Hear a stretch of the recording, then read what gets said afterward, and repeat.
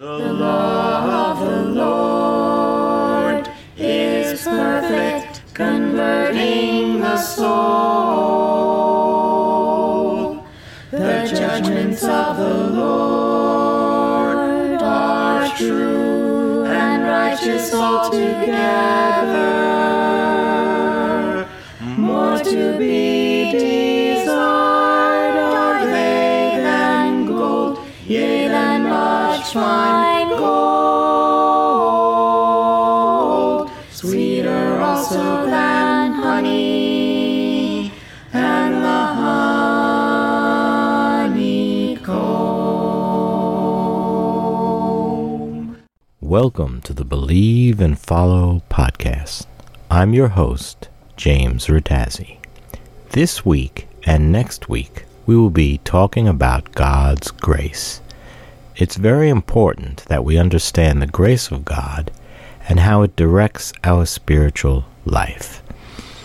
In the opening section of the Apostle Peter's second epistle is this greeting: May grace and peace be multiplied to you in the knowledge of God and of Jesus our Lord. That's 2 Peter chapter 1, verse 2. What exactly is the grace of God, and why is it important for us to understand it? Today's episode is part 1 of this discussion, and we will begin our exploration of God's grace according to His Word with a discussion of some verses from Ephesians chapter 2. In part 2, we will have some additional discussion of other passages and a summary, all of which I hope will be helpful to all of us. Before we read something, what do you think about God's grace? What's that all about? That God wants to give us, everything. He wants to give us, Himself. He wants to give us love. He wants to give us happiness and joy and, all this extra goodness. That's what I think of as grace, I guess. So mercy, the two are linked in my mind. Right. Grace and mercy is mercy is like, so if you have a 0 point, right. We're all, in the negative. So mercy gets us up to that 0 point. God says, right. I'm going to forgive all your bad stuff and get you to 0. And then grace is everything past that He pushes us up into, the good stuff that He wants to give us. So that's kind of what I picture as those two terms. I used to give a definition of grace as, in reference to us and God, grace is unmerited favor. Mm-hmm. Because grace, just in a generic sense, is favor. Sometimes when you're paying off a loan, they might have a grace period. Oh, it's due on the 1st of the month, but if you pay it before the 15th, there won't be any late charges. So that's a grace period. You could make your payment on the 14th, and the bank will look at it as if you were paid on time, even though you were 14 days late. And so the bank is giving you 14 days worth of grace. So the first passage I always go to if someone says, well, let's talk about God's grace, is Ephesians chapter 2. And the specific verses are 8 and 9, but there's this whole section. Do you want to read Ephesians chapter 2, verses 1 through 10? Okay. And you were dead in the trespasses and sins in which you once walked, following the course of this world, following the prince of the power of the air, the spirit that is now at work in the sons of disobedience, among whom we all once lived in the passions of our flesh, carrying out the desires of the body and the mind, and were by nature children of wrath like the rest of mankind. But God, being rich in mercy, because of the great love with which He loved us, even when we were dead in our trespasses, made us alive together with Christ. By grace you have been saved, and raised us up with Him and seated us with Him in the heavenly places in Christ Jesus, so that in the coming ages He might show the immeasurable riches of His grace in kindness toward us in Christ Jesus.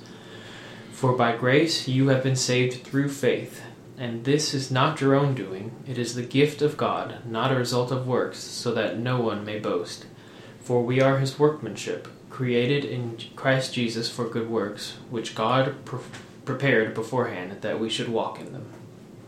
Verse 8, so that's the typical verse you probably heard people quote. For by grace you have been saved through faith. This is not your own doing, it is the gift of God. What does the first part of that statement mean? For by grace you have been saved through faith. So, because of our faith in God that he will save us, then God gives us that result, that grace. I don't know.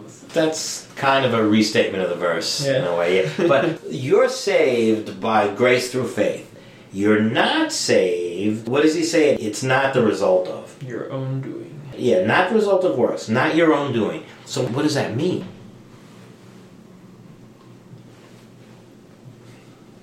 That it's nothing that we've done, it's all God? Yeah, basically, let's go back to the bank and the loan thing.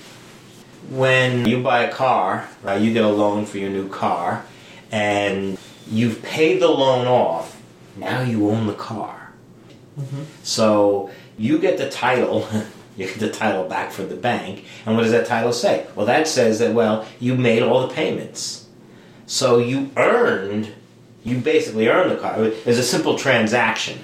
The car cost, $20,000, and you paid $20,000 plus whatever other fees the bank wanted to charge you in interest or whatever. But you had a contract with the bank, and the bank isn't doing you any favors. As a matter of fact, the bank is making money on this deal. So you've done the work. You've gone to work every day, earned your paycheck, and then every month taken some of that money, sent it off to the bank, and paid them off. When you're all done with that, now you own a car because you've completed the transaction. You've actually given the bank value equal or greater than what the car is, right? So you've bought it. Or the other metaphor that the Apostle Paul uses is if you're just working a job. He says, okay, you paint my living room, I'll give you $100. Well, so you painted the living room, and I give you the $100. That $100 is not a gift. You earn the $100. I owe you the $100. That's not grace. But what about this? So check this out. What if I gave you a car? I just said, here's a brand new car. And you said, well, thanks. And you're driving around in the car. Did you earn the car?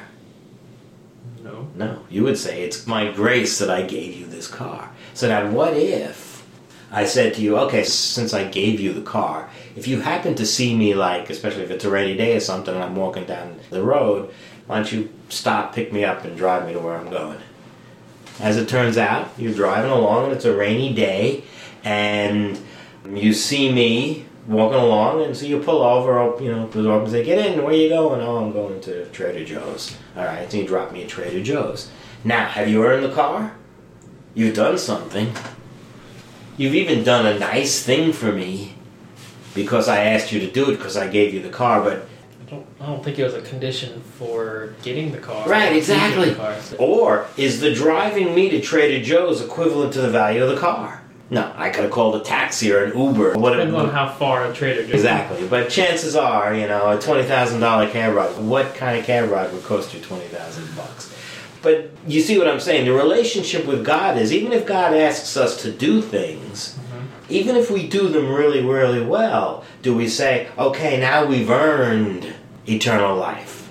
No, that's why it's always God's grace, because God is wanting to give us something that is of so much value that we couldn't possibly earn it. If we did everything we could do all our lives, it wouldn't come up to the value of what God is giving us, so he gives it to us by grace. Does that make sense? Okay. And it's also grace in what he asks us to do for it. Remember the verse that I talk about often, which is Genesis 15, verse 6. It says, Abraham believed God, and it was credited to him as righteousness. And I know that's an important verse because it's quoted 3 times in the New Testament. That's why I know it's an important verse, not because when I read it I was like, wow, that's important. No, that didn't happen. It happened that once I read various passages in the New Testament, I said, well, now, hey, that's an important verse because it gets mentioned a number of times. And this is where the faith part comes in. What did Abraham believe in Genesis 15? Do you remember what was going on in Genesis 15? I'm thinking it's one of two things, maybe.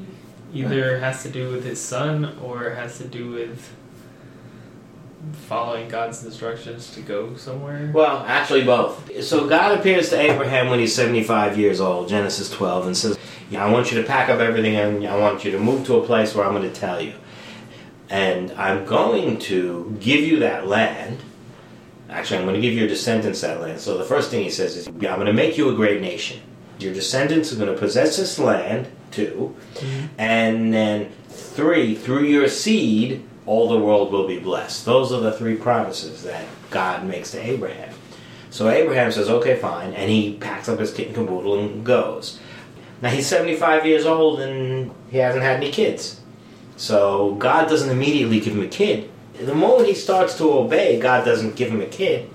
25 years later is when Isaac is born. Mm-hmm. Lots of stuff happens between then. Genesis 15 is one of those instances. It's before the whole Ishmael thing. God just appears to Abraham again and reaffirms his promises. And Abraham says to God, well, wait a second, how's this going to happen since I don't have any kids and the offspring of my servant's going to be my heir?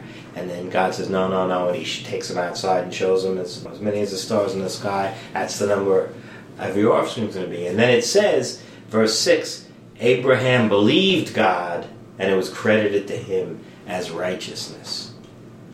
So what does that verse mean? We've discussed this before, right? So because I'm just going to explain that.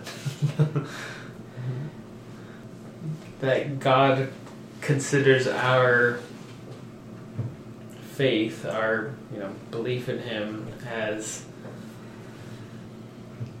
He uses that and says, okay, and so I'm going to turn this into something better, I guess.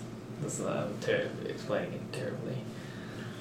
You're on the right track. The words that are used when it's translated, it's credited to him as righteousness, is this idea that it's credited to his account as if he was righteous. Mm-hmm. Well, what are you, Abraham? Well, Abraham's a lot of things. But we know that Abraham wasn't exactly righteous. He did wrong things. We already know that people who do wrong things are not going to enter the kingdom of heaven. Right? They're not going to be accepted by God. God's looking for people who behave like his son Jesus Christ. And God made it very simple for us. He sent Jesus down to live a life like he expects us to live. He makes it very simple for us to understand, but is it simple for us to do? No, obviously. By the time we catch up and we realize that's what God expects from us, the train has already left the station. We've already sinned. Mm-hmm. Abraham did wrong things, but because Abraham believed what God promised to him, God looked at Abraham and rewarded him as if he was a righteous person. Does that make sense? I understand it, but it doesn't make sense. Well, but just like us, okay, what do we expect to happen after we die? After we die, then there's a judgment day, where God looks at us and says, these are the things that you did wrong, and these are the things that you did right, which is not probably nothing, because our good works are dirty rags. And then he says, is there anything that you have to cancel out all this bad that you did? And if you have, if you have said, I want Jesus to take my case on, basically, then all that bad is overturned, I guess, or covered up. Yeah, basically, you believe what's been promised to us by Jesus. Mm-hmm. And so we get looked on as righteous because we believe, because of our faith. So it's by grace you have been saved by faith. That's where the faith comes in, though. You believe, because you believe this promise. Well, wait a second now. How am I, a terrible sinner, going to actually be able to inherit eternal life? When you see that list of nasties that the Apostle Paul often has read off, people who do these things, boom, boom, boom, boom, boom, will not inherit the kingdom of heaven, you and I are going to say, well, the ones that we haven't actually done, we've at least thought about doing. We've at least wanted to do it one time or another. And so how are people like us going to inherit eternal life if people who do those sort of things don't inherit eternal life? Well, we have to believe the promise that Jesus made to us. So that's where the faith comes from. But just because we believe, does that mean that we deserve eternal life? Like we've earned it? If it was a set of scales, no. Exactly, yeah. But in God's eyes, He's decided yes. Yeah, exactly. He's giving it to us as if we've earned it. You're saying exactly the right thing. In other words, just like Genesis 15:6, He's credited it to us as righteousness, as if we did earn it. But let's not brag about it. Let's not boast about it as if we've done some great thing. No, all we've done is believed what God has promised. Like all Abraham did was believe what God promised to him. So Abraham had nothing to boast about. What do people generally like to do? Especially people who pay a lot of attention to religious stuff and live very, very holy lives in their own estimation. They're like, wow, look at how good I am. Mm-hmm. I deserve eternal life. No, that's, even if we don't know the nasty things they've done nasty things. So we can never think that. Even if you and I, from this point on, live a perfect life and don't commit a single sin for the rest of our lives, we still would not have earned eternal life. You know, what kind of a value can we put on that? And say, okay, now, God, I've given you this value. Now you owe me eternal life. When's that going to happen? It's never going to happen, right? We want this pearl of great value. We want this thing that's of infinite value, and so we're not going to be able to pay for it. So the only way we're going to be able to do it is by the method that God has set up so that we can get it. So He made Jesus pay the penalty sacrifice for our sins, and Jesus has promised that He would be with us. And Jesus has promised us eternal life if we're His disciples. Does it make sense? Does that help with the understanding of grace? Does it cause you any questions, comments, concerns? I like the analogy with the car. It does simplify it, you know. Because a lot of, at least to me, a lot of religious jargon, you know, is bandied about all the time, but it's not really thoroughly explained to where a normal person can understand it. And so I know what grace is, but I don't know what grace is. Does that make sense? I think that's a very honest answer, because I think an honest person would say that. We have some idea what grace is, but I don't think we really know what grace is. We don't completely appreciate. Mm-mm. What He wants from us is for us to believe. The believing is what He's looking for. The following His instructions is just the way He sets it up. Why did Abraham have instructions to follow? Was it to prove to God that he believed? Did God know before Abraham did anything whether or not Abraham believed? I think so, because He chose him. Yes, He knew. I don't know if He chose him, but he said, you know, this guy. I don't like using that word necessarily. But no, I don't like using it. He noticed him and said, this person is, you know. But God knows the heart. Yeah. There's nothing hidden to God. So if Abraham really believed, then God knew that he believed. So why did Abraham have to do anything? Now, this is an important question. So why did Abraham have to do anything? To show his faith. To who? Not to God. To show his faith to who? I guess to prove it to himself. No, to show it to who? The world? I don't know. Yeah, exactly. No, that's exactly it. Remember what God's setting up through Abraham. Through your seed, the whole world will be blessed. If the end of the story was Abraham believed God and God credited to him his righteousness, end of story, what would we have to demonstrate that to us? We wouldn't have anything. He did what he did, and what he did was kind of odd.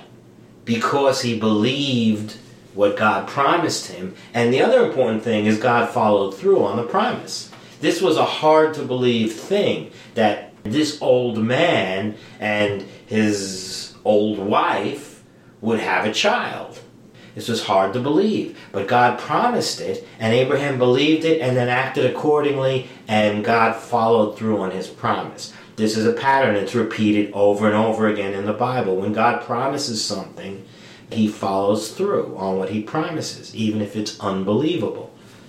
How does that help us? Well, we're hoping for eternal life, which is kind of hard. It's harder to believe than a 100-year-old guy and his wife having a child. This is even more far-fetched. Mm-hmm. We don't have any evidence. We do have one thing, which is what? Jesus resurrected. Right, Jesus got raised from the dead, so we, like Jesus, want to also be raised from the dead. We have to believe that promise that God has made to us. And that's what God wants from us.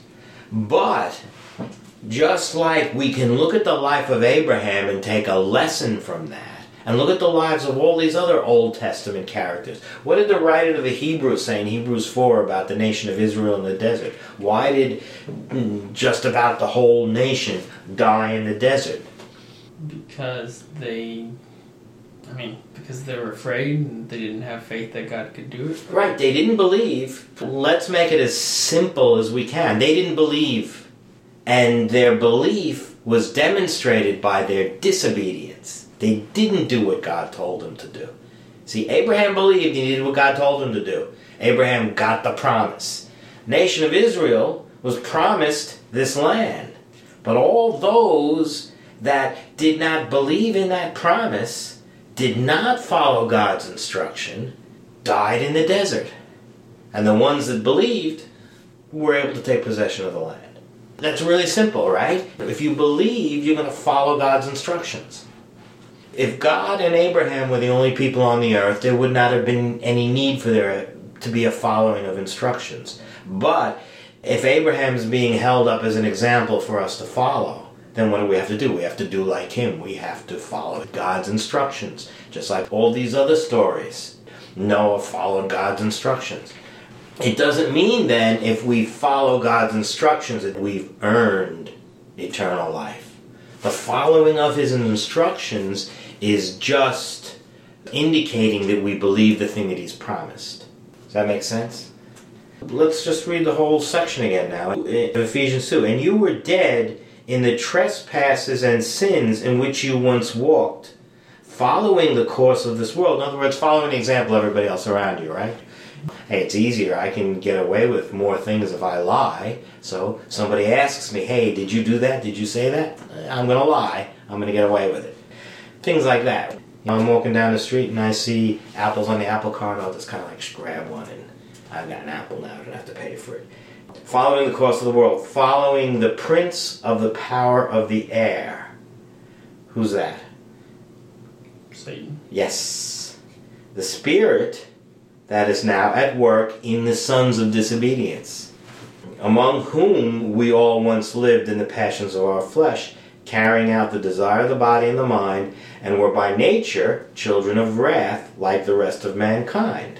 It does not paint a good picture. We're disobedient, we're children of wrath, we're doing bad things. But God, being rich in mercy, because of the great love with which he loved us, even when we were dead in our trespasses, so we didn't do anything good yet, we're still living according to the world that we were born into.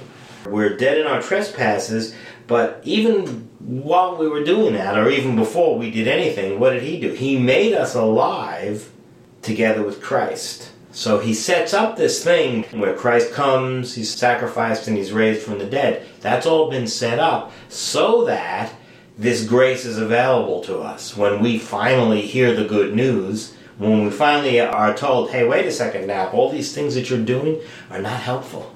It may seem like you're helping yourself by lying and stealing and getting what you can from the world. But no, you're not helping yourself, because in the end, it's not going to go well for you. But here's the good news then. All you have to do is believe that God has offered you eternal life. He's offered you a way out of this life that you've built for yourself, as long as you follow the instructions from his son Jesus Christ. You're a disciple of Jesus Christ. As long as you do that, you don't have to do a great thing. You don't have to build a giant skyscraper, right? You don't have to go on a long journey to a faraway land. All you have to do is be a disciple of Jesus Christ, which means do the things that Christ told you to do, and stop doing all the things that you learned from the people around you and the culture that you were brought up in. All you have to do is plan to stop doing that, and you get eternal life as if you lived a life the way Jesus did. Even while we were dead in our trespasses, made us alive together with Christ. Then he says, by grace you have been saved. So that's God's grace. He set it up. It's already been set up for us. So what God did is he raised us up with him and seated us with him in the heavenly places in Christ Jesus. Because where's Jesus now? Whose right hand is he at? Is he there right now? Yeah. Okay. Yeah, he's at God's right hand. Yeah, when he ascended, he was seated at the right hand of the Father. Jesus is the king, right? When he came back from the dead, what did he say? He said, all authority on heaven and earth has been given to me. So he's the king now. He's at the right hand of the Father. You know, your right hand person is basically your second in command. There's nobody between you and your right hand person. So that's where Jesus is. But the point is, we can be right there with him, even though we don't deserve to be right there with him. You can't undo all the harm that you did. So there has to be some kind of grace given to you to make this work. Or else none of us would be right there where Jesus is, right? Have any of us accomplished anything that says, oh yeah, now I deserve to be right there where Jesus is? That's the point. He raised us up with him and seated us with him in the heavenly places in Christ Jesus. So we're right there with Jesus at the right hand of God. Good place or bad place to be? Good place. Good place, right. Even though we don't deserve it, because we're bones in comparison. So that in the coming ages he might show the immeasurable riches of his grace in kindness toward us in Christ Jesus. So it's in Christ Jesus, because we know that Jesus is the one that we're supposed to follow. But he was the one chosen by God to be this sacrifice. But this shows the immeasurable riches of his grace in kindness toward us, because we don't deserve such a simple, easy to understand method for attaining eternal life. And then he says, verse 8, for by grace you have been saved through faith. So we believe God, and because we believe this promise that God has made, the promise of eternal life, then we follow his instructions. Let's say, on Sunday I don't feel like going to worship. It's really, really cold outside. I feel like staying home. Well, I go, wait a second though. God has instructed me to do certain things. So I'm going to put on my thermal socks and sally forth and brave the weather and come to worship. So I show up here. Now I've earned eternal life. No. Not quite. But it's because I believe God that I'm inspired to do certain things that I maybe would not have done if I were not in this relationship. Because I would have just stayed home. And who knows, maybe done something wrong when I was staying at home. But I'm busy doing the things that God has instructed me to do, so it keeps me out of trouble. But I still haven't earned eternal life. I'm just feebly doing the things that God has instructed me to do. So when he says, this is not your own doing, it's not like, okay, I'm grateful to God, so what wonderful thing can I do for God? And I think of some wonderful thing to do, and God's pleased with the wonderful thing that I did. It's not that. That's what it would be if it was our own doing. God would say, look at this wonderful thing that I've done for you. Now what are you going to do for me? You got any ideas? And I say, oh, well, hey, I'll cook you up a really nice meal. How about that? And God says, no. God has told us exactly what he wants to do. So it's not like once we realize the great thing that's been done for us, that we have to now say, how am I going to show my gratitude? Like you might, if your friend gives you a car, you might say, hey, maybe I'll do some nice thing for my friend now. Well, what am I going to do for him? Well, he likes steak. So I'm going to buy him a really nice steak dinner because he gave me this car. It's not that kind of transaction. We're given the instruction of exactly what to do. So we don't have to come up with some spectacular thing that we've done to show God how much we are grateful for what he's promised to us, what he's given us. All we have to do is follow the instruction that's been laid out to us. That's why it's not our own doing. It is the gift of God, not a result of works, so that no one may boast. That's easy to understand, right? Because if I did some great thing that earned me eternal life, then I could boast about it.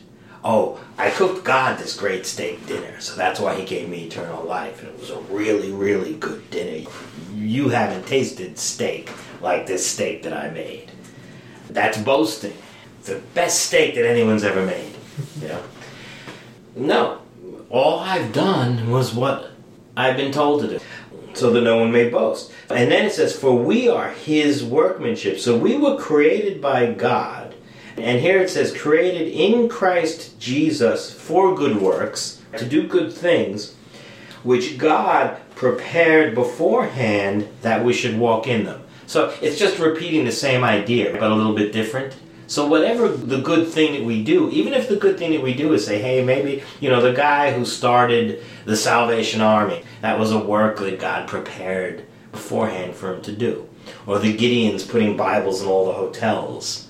The things that we do in obedience to God as a result of our faith, of our believing the promise that he's made, it's already been all set up beforehand, that God prepared this all. So it's not like, hey God, was that really good what I did?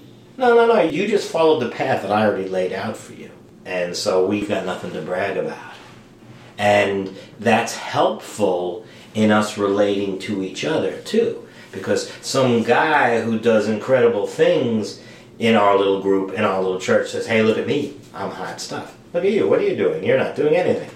Each of us is following the path that God has given us to do. So the skills that we have to do the things that we need to do to follow God's instruction are all things that God has prepared in advance to do.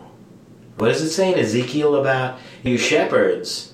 I didn't give you what I gave you so you can just feed your face. You shepherds are not feeding the flock. You're just feeding your face. We take whatever gift that God's given. He doesn't say feeding your face, but just feeding yourselves. But that's the idea of it, right? I didn't give you shepherds the gifts that I've given you just so you could sit back and stuff yourselves. You're supposed to take the gifts that I've given you and give them to the flock.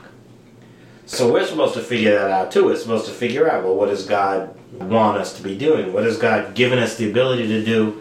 And how can we use that to follow God's instructions? But it's not like we have to invent something. Maybe we have to pray to God to reveal to us. So what charitable work, what work of love can I be doing in obedience to your instruction to feed the sheep? We can pray if we don't know what that is. We can pray to God to reveal it to us because God knows what it is. God knows what he thinks we should be doing. He doesn't want me to be a prize fighter for Jesus because, I wouldn't last 5 minutes in a ring. Or he doesn't want me to be a basketball player for Jesus. Right? But there's something that he wants me to do. And he's given me the skills to do whatever it is he wants me to do.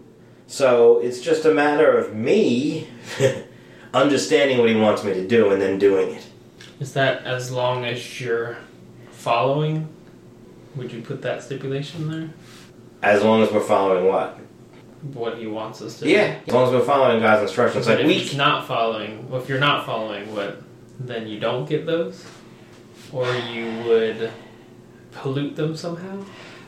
He gives us the gifts. You're right about that. And if we don't use them the way that he wants us to use them, well, we still have the gifts. We still have the skills and abilities. We just didn't use them. We use them instead to fill our own stomachs. Yeah, fill our own faces.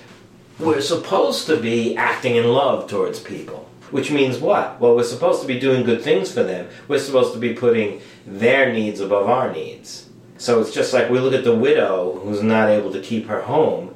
Maybe we could help her keep her home rather than saying, hey, it would be very easy for me to get this widow's home. Now I've got an extra home to sell. And the widow has no home. Well, so what have I done? I've used the skills that God has given me to deprive somebody else of their home. Am I acting in love to that person? No. Am I putting their needs above mine? No, I'm putting my needs above theirs, and they're out in the cold, and I've got an extra house to sell, so I'm going to sell a house and whatever it is I'm going to do with it. So we do have to use the gifts according to the instruction that we're given, following his instruction. We have the gifts anyway. We're given the gifts anyway. He causes his sun to rise on the just and the unjust. He feeds everybody, but the people who are looked on as righteous are the ones who take the gifts that God has given them and use them in the way that God wants them to be used. Does that kind of answer your question? Is that getting to the idea of it? Mm-hmm. But he gives the gifts to everybody, even though he knows that lots and lots of people are going to use the gifts that God has given in the wrong way and do bad things with them. If we understand that the only reason why we continue to exist is by the grace of God, then we're going to be more humble about our walk with God, even if we do think, oh, look at how good I'm doing. So, stay tuned next week for part 2 of God's Grace.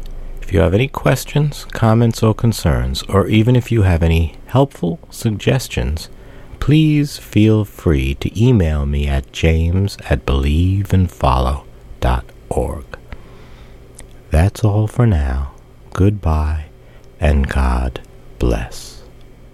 The law of the Lord is perfect, converting the soul.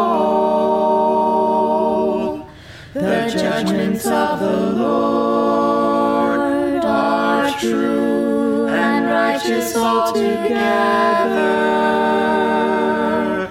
More to be desired are they than gold, yea, than much fine gold. Sweeter also than honey